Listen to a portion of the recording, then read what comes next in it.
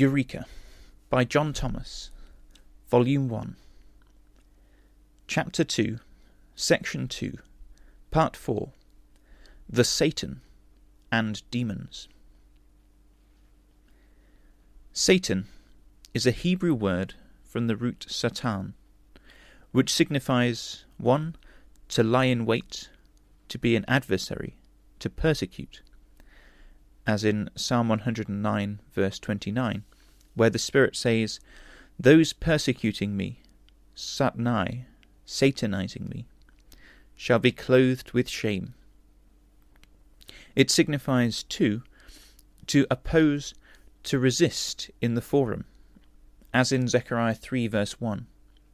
He showed me the Satan, Has-Satan, standing at Joshua's right hand, lesitno, for to oppose or satanize him. The noun Satan signifies an adversary, e.g. in war, an enemy, as in 1 Samuel 29, verse 4, where the lords of the Philistines say, "Lest in the battle David shall become le Satan, for a Satan, or enemy against us." It is also used for one who in any way opposes another, as in Numbers 22, verse 22, "The angel of Yahweh stood in the way, le Satan, for a Satan, or opponent to Balaam." In 2 Samuel 19, verse 22, David inquires of certain retainers who counselled him to put Shimei the traitor to death. "What have I to do with you, ye sons of Zeruiah, that ye should this day be to me le Satan, for a Satan or adversary?" In the New Testament, the use of the word is the same as in the Old. We have seen that Moses styles an angel of Yahweh as Satan. We need not therefore be surprised at Jesus styling Peter one. "And he said unto Peter, Get thee behind me, Satan. Thou art an offence unto me. For thou savourest not the things that be of God, but those that be of men." Matthew 16, verse 23. Peter was a Satan in this instance, in offering evil counsel to Jesus, who would have been as effectually ruined if he had followed it as Judas, and the purpose of the deity in the redemption of the race through him completely frustrated. Any counsel that would have persuaded Jesus to stop short of obedience unto death, although it might have emanated from the kindest personal feelings, was satanic, and constituted the counsellor a Satan to him, and to all interested in his welfare. The reply of Jesus to Peter gives us a hint of what constitutes a Satan in a moral or spiritual sense. It is this, that whatsoever savours of the things of men in opposition to the things of the deity is Satan. Thus, if the gospel of the kingdom be stated and proved to a man or to a company of men and women, and they oppose it as contrary to their views and feelings, by so doing they evince that they savour not of the things of God, and are therefore Satans. On this principle, those who emigrated from the fellowship of the apostles, and made a new settlement upon the Nicolaitan basis for themselves, seeing that their teaching was opposed to and subversive of the truth as it is in Jesus, became Satan. This was the case with the faction in Smyrna.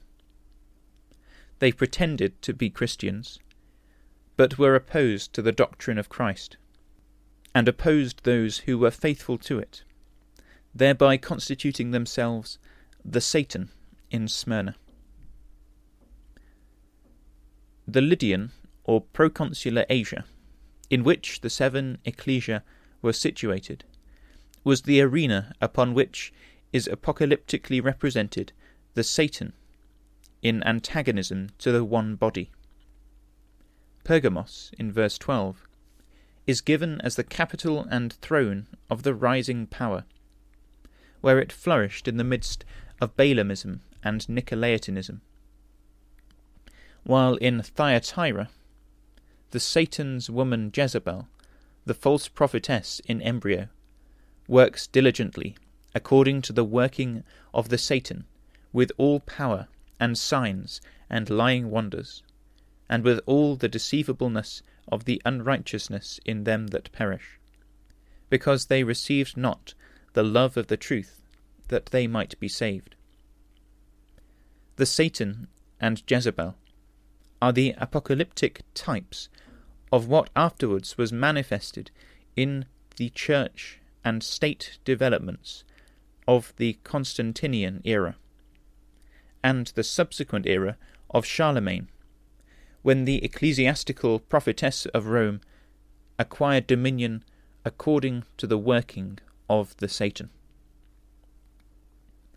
The Satan of these writings to the ecclesias is a noun of multitude.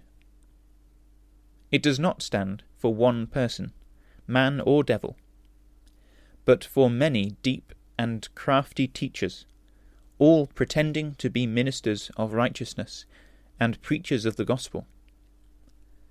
This is evident from verse 24, where it is written, "As many as have not known the depths of the Satan as they speak, I will put upon you none other burden." Here Satan stands for many, and is comprehensive of the Nicolaitans, Balaamites, false apostles, spurious Jews, and Jezebel seducers. They are all aggregately the Satan, and when ecclesiastically considered, the same adversaries are symbolized by Jezebel, the idolatrous and cruel wife of Ahab, the widowed queen of the 10 tribes, a king's daughter, and accursed.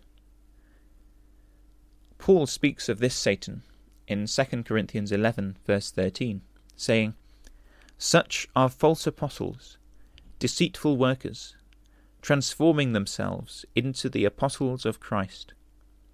And no marvel, for the same Satan is transformed into an angel of light. It is no great thing, then, if also the ministers of the same be transformed as ministers of righteousness, whose end shall be according to their works." The apocalyptic Satan, accordingly, in all outward appearance, is very sanctimonious. Their tone is peculiar. They do not speak like the laity, but have a drawling, nasal twang with which all men are familiar who attend their ministrations. It is known as the holy tone, a phrase which, when pronounced through the nose, will give the reader some idea of the sound of Satan's utterances. Besides the tone, the grimace of Satan's countenance is very peculiar. It is long-faced and smooth-faced, suffused not with blushes, but with downcast and pale-faced humility. His utterances are stereotyped formulas, current with all miserable sinners of highly mesmerized piety. They talk much about grace, experience, regeneration, immortal souls, the devil, hell, fire and brimstone, eternal torment, burning up of the world, kingdoms in the skies, infant salvation, baby damnation, sprinkling in the room of circumcision, baptismal regeneration, purgatory, Sabbath, and so forth. But for Moses and the prophets, they have particular disrelish. They praise the Scriptures, however, and circulate them widely, having previously with great diligence made them unintelligible by indoctrinating the laity with their vain and gospel-nullifying traditions. So popular is Satan's piety and religion, that the devil himself has at length become a member of his synagogues. Thus, church and world are hand in glove, and Naboth's vineyard is their holding, until the avenger comes. And then great will be the day of Jezreel, when I will make them, saith the Spirit, of the synagogue of the Satan, who say they are Jews, and are not, but do lie, to come and do homage at the feet of them who have kept my word, and have not denied my name. Revelation 3, verses 9 and 8. In Smyrna, Pergamos, Thyatira, and Philadelphia, the Satan was in the formative state. He occupied a position between the one body of Christ and the unbelieving Jews and pagans. He was opposed to both, as at this day. He is neither a Jesus-rejecting Jew, nor a Mohammedan or pagan. And while he repudiates and persecutes these, he more cordially hates the truth than either of them. He is Greek in Turkey and Russia, Papist in Rome and its dependencies, Protestant in Canterbury and Edinburgh, Dissenter and sectarian, where the devil declines to divide the spoils. In the days of John, the devil and Satan had not united their fortunes. On the contrary, the devil persecuted the Satan, and slew him by thousands. This antagonism lasted until the devil was cast out of the heaven. Revelation 12, verse 12. But as the devil, whose capital was Rome, was equally opposed to the Satan, enthroned and dwelling in the capital of the old kingdom of Pergamos, as to the saints, he is also styled Satan in chapter 12, verse 9. While the devil was a pagan, he was a great red dragon Satan. But when he became a saint of the Holy Catholic Church, his Satanism was that of the blasphemers, who say they are Christians, but do lie. Revelation 20, verse 2. Hence, the pagan Satan and the Catholic Satan are both apocalyptic Satans, and equally enemies to the truth. The pagan Roman emperors and their priests were of the former, while the pseudo-Christian Origen, Athanasius, Arius, Eusebius, Chrysostom, and such like, were of the latter, men of corrupt minds and of no judgment concerning the faith, having a form of godliness, but denying the power thereof, mere sacramentarians. From such turn away. 2 Timothy 3, verses 8 and 5. Lastly, under this head, we remark that though the Satan, whose synagogue was in Smyrna and elsewhere, has gained the ascendancy, and now possesses the glory, honour, and riches of this world, or order of things, in church and state, and by his representatives the bishops, priests, ministers, and deacons of the apostasy, administers in human affairs, yet the same Satan is doomed to a disruption and scattering after the type of Jezebel, whose carcass was so dispersed and devoured that none could say, "This is Jezebel." Hence, when the 70 returned to Jesus, and informed him that the demoniacs were subject to them through his name, he said to them, "I saw the Satan as lightning fall out of the heaven."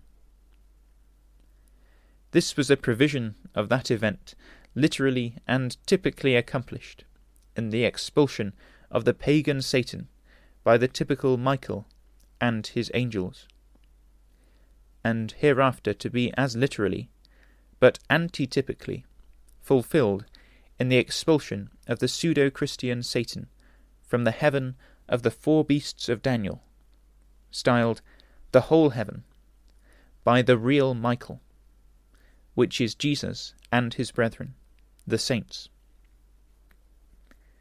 Then will be as effectually abolished all ranks, orders, and degrees of the clergy, as were the pagan priests by Constantine and his successors. The reverend divines of all the schools, colleges, pulpits, and platforms of Satan's Christendom, whom Paul styles prophetically daimonia, men whose vocation is to seduce from the faith, and to draw disciples after themselves, speaking lies in hypocrisy, having had their own conscience cauterized, forbidding to marry, and commanding to abstain from meats. 1 Timothy 4, verses 1-3. And these reverends, and DDs, and divines will be taken and abolished. A daimon, in Paul's day, was a god, deity, or divine that occupied a middle station between the de superiores, the gods of the first rank, theoi, and the people who worshipped them. In the mythology of the idol worshippers, daimones were the souls of men of the golden age, hovering between heaven and earth, and acting as tutelary deities. They formed the connecting link between gods and men. And so Aeschylus, in Persian's line 620, calls the deified Darius daimon ad daimon. Hence, when daimones and theoi are joined, the daimones are gods of lower rank. Now, according to the theology of the Satan, the theoi, or supreme gods, are what they call the Father, Son, and Holy Spirit. That is, really their father the devil, his son Antichrist, and the ghost of the flesh. These are their Holy Trinity, in whom they delight, and after whom they go wandering. Revelation 8, verse 3. Next in rank below these are the angels, whom they also worship, in praying to them, and dedicating to their honour the temples in which they perform their rites. Colossians 2, verse 18. With these also may be ranked what Satan styles the immortal disembodied souls of dead men, women, and babes, which, being furnished with wings on their arrival beyond the skies, become angels. These saints and angels are the ministers of grace between the Holy Trinity of the devil, Antichrist, and their spirit, and their heritage on earth, the clergy, who are the hierophants of their mysteries in the world. These imaginary saints and angels of Skiana are the daimones of the Satan's theology. the internuncios, or mediators, between his Trinity and men, the guardians and protectors of nations, tribes, and peoples, and the patrons of their bazaars of spiritual merchandise, their benefit societies, holy days, and benevolent institutions. These mythological orders of Theoi and Daimones constitute the providence of the Satan's theology. As a whole, it is nothing but the old serpent, heathenism in a new skin, Bible names applied to devilish things. The first person in the Satan's Trinity is a ferocious, inaccessible, and implacable divinity. He is represented by his priests as having created myriads of human beings, with the certainty of no other destiny than eternal torture in fire and burning brimstone.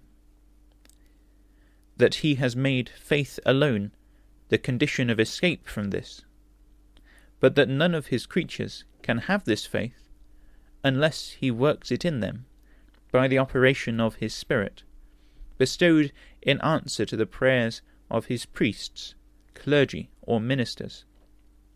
And even then, he only grants it reluctantly in special cases, at the instigation of the combined supplications of ministers, the Virgin and her Son, and the saints and angels of the system. Read the liturgies of Rome and Canterbury, and listen to the random outpourings of the pulpit, and witness the tumults, uproars, and bawlings of the religion-gettings of the Satan, and the character of the gods and demons of their theology may be accurately inferred from their words and works in conventicle. This implacability and ferocity of the first person of the Satan's Trinity necessitated the institution of a mediation, whose function should be to make the first person willing to save a soul, in other words, to make him placable. This mediation introduces the second person as a mild, inoffensive, amiable, and benevolent, eternal God, the milk of all kindness, compared with the first person, whose disposition is illustrated by the fabled Saturn, who is said to have devoured his own offspring.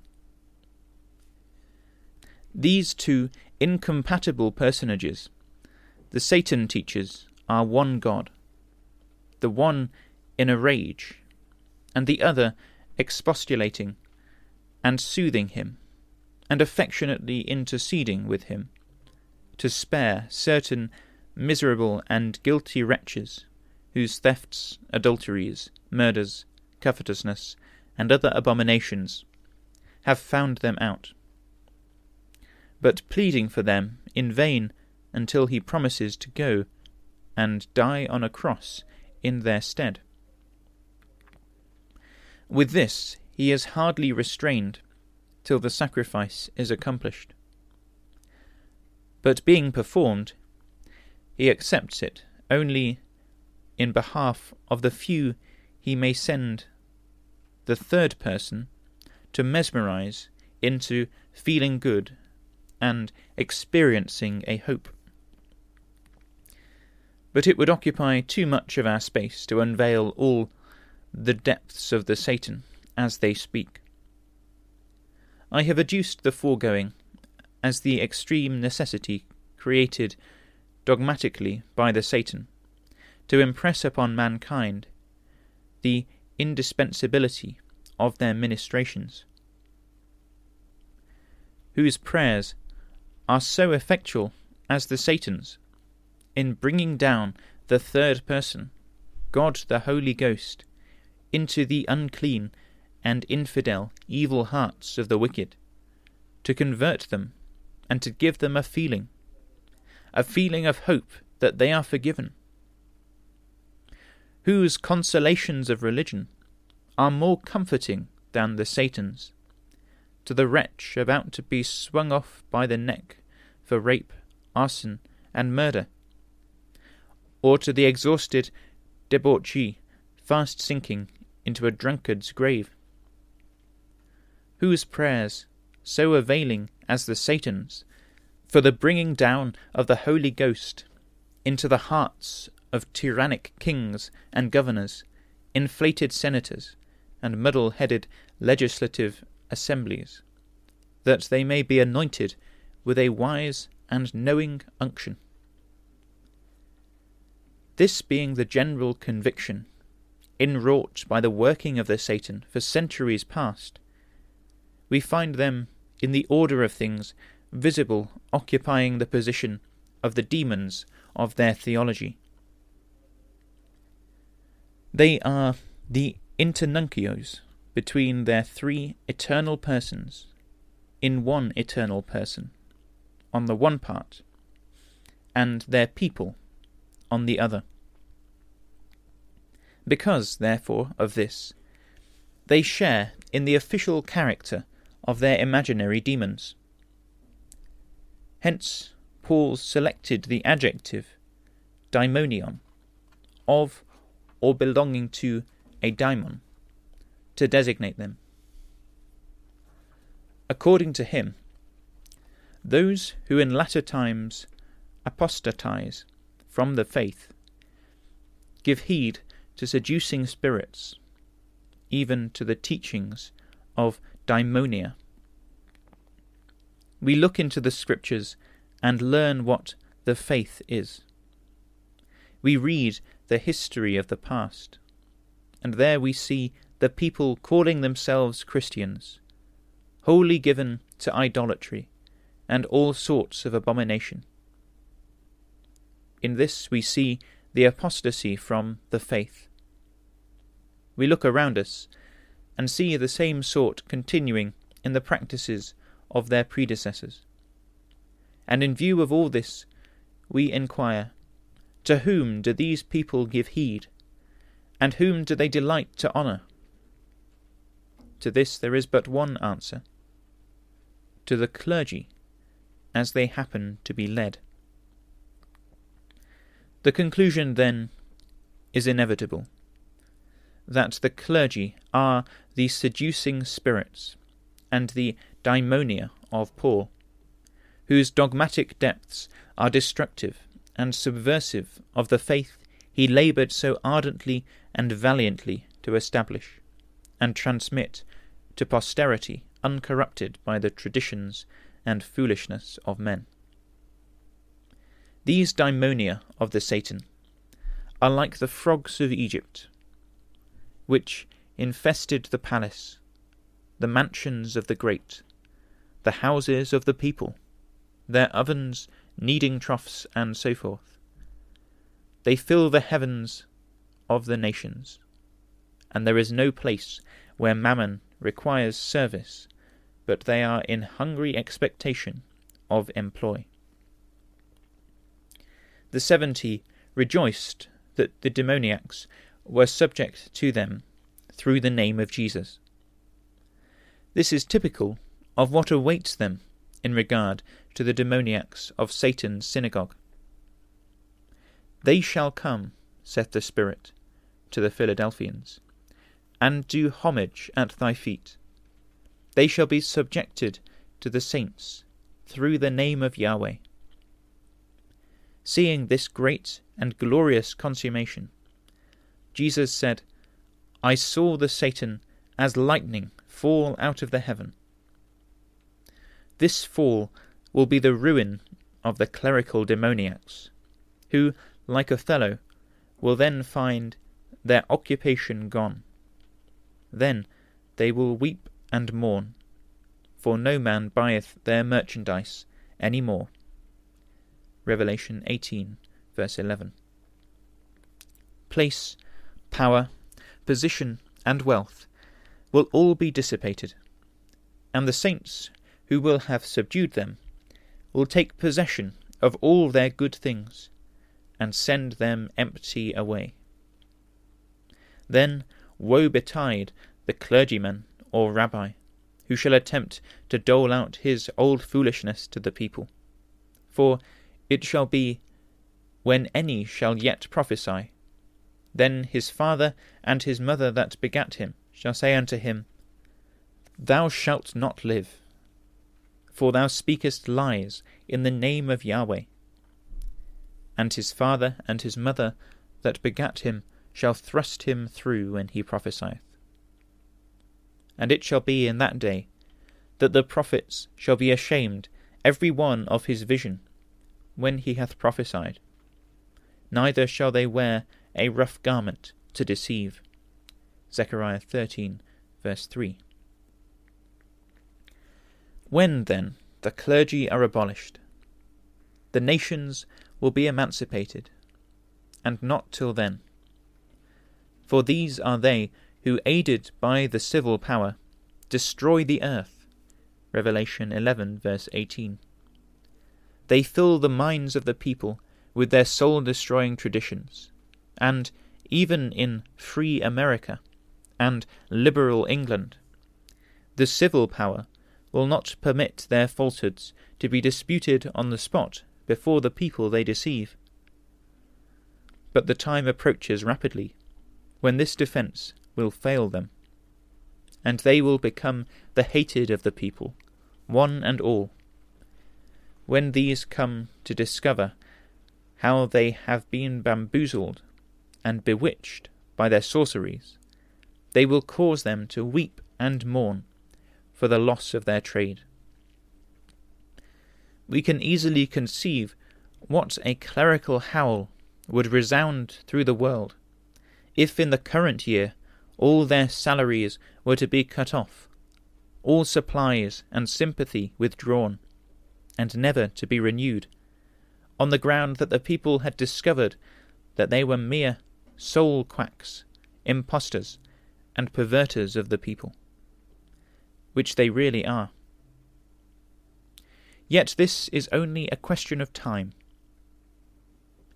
It will not come to pass this year, but it will not be long after 1866 that their craft will be repudiated by the world, which shall confess to Yahweh and give thanks to his name for their deliverance. As it is written in Jeremiah 16, verse 19, The Gentiles shall come to thee, O Yahweh, from the ends of the earth, and shall say, Of a truth, our fathers have inherited lies, vanity, and things wherein there is no profit. And at that time they shall call Jerusalem the throne of Yahweh, and all the nations shall be gathered unto it, as the seat of government, to the name of Yahweh, to Jerusalem. Neither shall they walk any more after the imagination of their evil heart. Jeremiah 3, verse 17. And the nations shall bless themselves in him, and in Yahweh shall they glory. Chapter 4, verse 2. Then will I turn to them a pure language, that they may all of them call upon the name of Yahweh, to serve him with one consent. Zephaniah 3, verse 9. And many peoples shall go and say, Come ye, and let us go up to the mountain of Yahweh, to the house of the Elohim of Jacob, and he will teach us of his ways, and we will walk in his paths. For out of Zion shall go forth the law, and the word of Yahweh from Jerusalem. Isaiah 2, verse 3. This will be a glorious revolution, consequent upon the ejection of the Satan from the high places of the earth. The power of the devil being broken, the Satan falls. The clergy being suppressed, the nations become intelligent, justified, and blessed in Abraham and his seed.